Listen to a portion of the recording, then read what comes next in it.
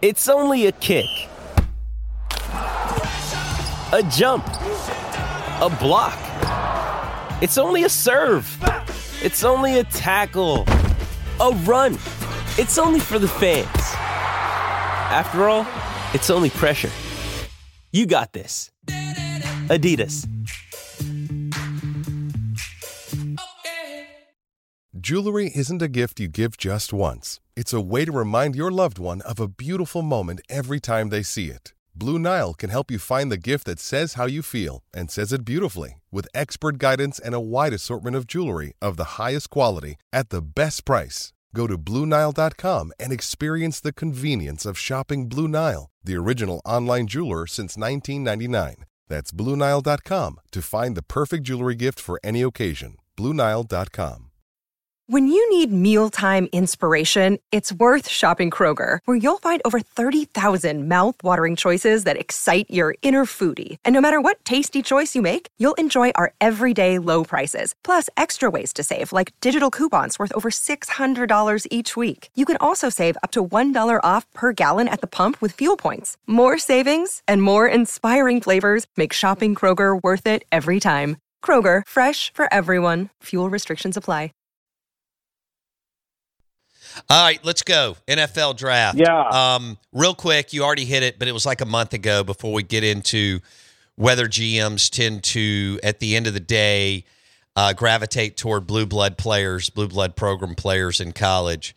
Just sum up your thoughts on this quarterback class 2023. Okay, quarterback class.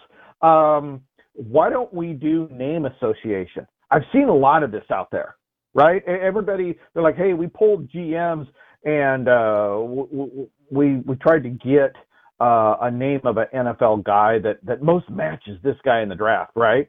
You know, and so it's like, wow, NFL GMs think there are like 6 NFL All-Pro quarterbacks, right? If you notice, all the comparisons are always against like the greatest quarterbacks available, and it's like I don't get it. I don't really get it. So, you know, Bryce Young. All right. Now, I think Bryce Young is probably, I think he is a bad risk, but I think he's the best risk. And here's why. Specifically, got a lot of snaps in. His offensive coordinator was average at best, so he actually elevated the offense. And the offense wasn't very good, so he really had to step up probably more than any other Alabama quarterback in a long time, more than any of the other guys on the list. You know, nobody else had to step up and lead their team like Young. But if I'm going to associate him with somebody, probably the closest one is Troy Smith of Ohio State. Wow. That's what I think he's going to be. That's what he reminds me of. I mean, he can run, he can throw, massive offensive numbers. Heck, he even won a Heisman. Both of them with top 3 recruiters.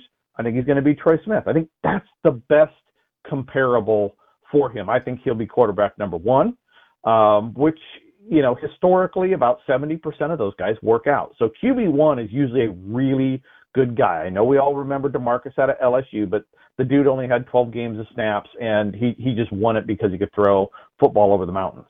Okay. But Young to me is Troy Smith. J.C. Stroud, he probably has a better wide receiving crew today than he will in the NFL. Right. I mean, it's, you know, who he got to throw to was absolutely amazing. I haven't been able to really pinpoint. He reminds me, on paper, his numbers look like E.J. Manuel out of Florida State. Right? Big dude, big arm, big numbers, big recruiting program, and just didn't learn the position at all. And at Ohio State, how do you really learn that position? You have, Ohio State. Look at the talent. This is a little nugget to kind of preview what we're about to jump into. Is the program with the most starts in the NFL over the last decade on the offense and defensive line combined is Ohio State. Wow. That's how much talent is in Columbus. Okay. And on top of that, you have a top 5, top 3 offensive coordinator in Ryan Day. How are you learning to play the quarterback position in the NFL when you have an elite OC, you have NFL wide receivers everywhere, and you have one of the biggest talent disparities in college football?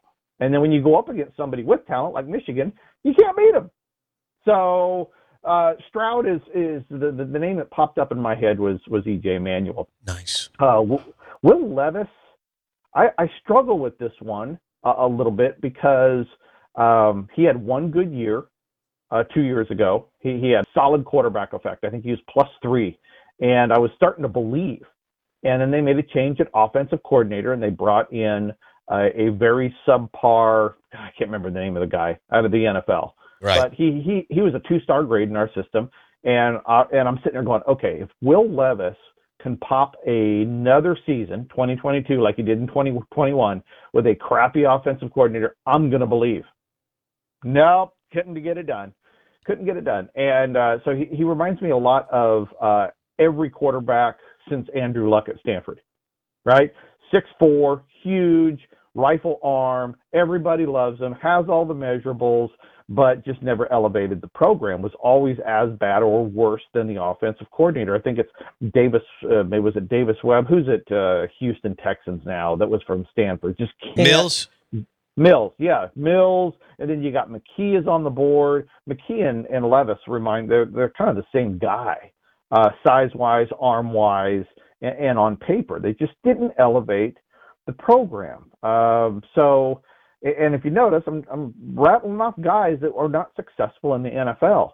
And our last guy, Anthony Richardson, I think he's probably had the most buzz on my social media. I don't know about down where you're at, but if it hits my radar, it means it's really pinging hard down there in the southeast part of the country.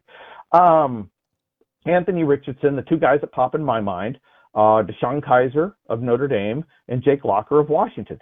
Massive athletes, unbelievable, big guys, big arms, big legs, fast, everything, right? They can do everything but win a damn football game. And until it changes, it is the NFL on Sunday is not a combine; it's winning football games. And so I was actually, and with Richardson, I was starting to think, because what have we been hearing, or at least what I've been hearing for weeks now, is, well, somebody just needs to develop Anthony Richardson. And so I started digging, and I'm like, okay, I go back 5 years. And because the question to me was, okay, who has a negative quarterback effect in college? And Anthony Richardson's is very bad. He is, I mean, we're talking like -8, -9 games. He's Deshaun Kaiser. He is Jake Locker. He is a bad quarterback effect guy. He's negative. And so I asked the question to myself, which guys have been drafted in the first round with negative quarterback effect in college that were developed and ended up being a good starter for the franchise that drafted them? And I went back 5 years, and I didn't find anybody. I went back 10 years, and I found one guy. And I went back 15 years, and I still have one guy. I went back to the beginning, turn of the century, 23 years ago. There is one guy that has been taken in the first round in my system that is a negative quarterback effect and made it to the field as a successful 3+ year NFL starter with the franchise that drafted him. That's Jared Goff. That's it. That is it. There is nobody else in the last 23 years. So you are hoping, when you draft Anthony Richardson on paper, okay, you are, in my opinion, you are hoping he is one in 23 years of drafting. You are hoping he is Jared Goff, right? And you figure every year there's at least 6-7 quarterbacks drafted a year. So you're talking 130, 140, 150 quarterbacks drafted in the last 23 years. You're hoping he's 1 in 140 with first round top 10 pick money. Look, he could succeed, right? I mean, you can die from a cold, right? Blind squirrels find nuts. But everything, absolutely everything on paper is against Anthony Richardson being successful in the NFL as a quarterback. Dave Bartoo, NFL Draft Guru, on the Out of Bounds Show, ESPN 105.9 The Zone. Blake? So, Dave, I'm going to ask you, I guess, somewhat of a hypothetical. PFF and other draft analysts say take shots on QBs. Take shots on QBs. It's a little bit like a lotto ticket. You keep taking shots because if you can hit one of them, that can set you up for years and years of success over a 5-10 year window. But based on your numbers and your model, when a QB has that level of a grade, you're better off taking first available at almost any other position, or best available, at almost any other position, rather than taking a flyer on a QB that grades out to that level of like low end lottery ticket. Is basically what your numbers are saying. That's my opinion on it, right? That is absolutely my opinion on it. I would draft anything but a quarterback in this draft, but you got to remember the first rule of being a general manager in the NFL, right? Cover your ass. Mm-hmm. Right? That's the most important thing. It's not getting the draft right. The most important thing as a GM is keeping your job. And I think we lose sight of that. It's kind of like college football fans thinking, oh, all of our coaches love my program as much as I do. No, they'll take the next high-paying job that pops up, right? Everybody's looking for more pay. You're looking for more pay. I'm looking for more pay. We all are. Right? And so we get this idea also, I think, in the NFL that, well, the GM needs to draft smart. No, the GM needs to draft smart for his family and his paycheck. And even if I'm a GM, all right, and I believe Anthony Richardson is a 99.999% bust, I'll probably have to draft him because A, quarterback position is so important, and B, the backlash if I miss is not worth my job. I know I'm probably not going to miss, but if I do, I'm fired. I would rather miss and go 4-12, 4-13 in the NFL and keep my job than, end up losing my job. So, I hear what those guys are saying. You got to keep drafting, hoping for that diamond in the rough. But what my numbers are trying to tell you is, from an efficiency standpoint, that is a bad strategy because you're losing money, you're losing efficiency, and, but the problem is my numbers aren't perfect, obviously. And so they miss on some guys that, say this guy should be good.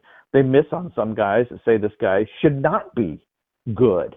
Now, it is the most accurate thing in the last 20 years, but again, not perfect. So I think the pressure is on GMs every year to take quarterbacks, reach for quarterbacks because they are the most important guys on the field.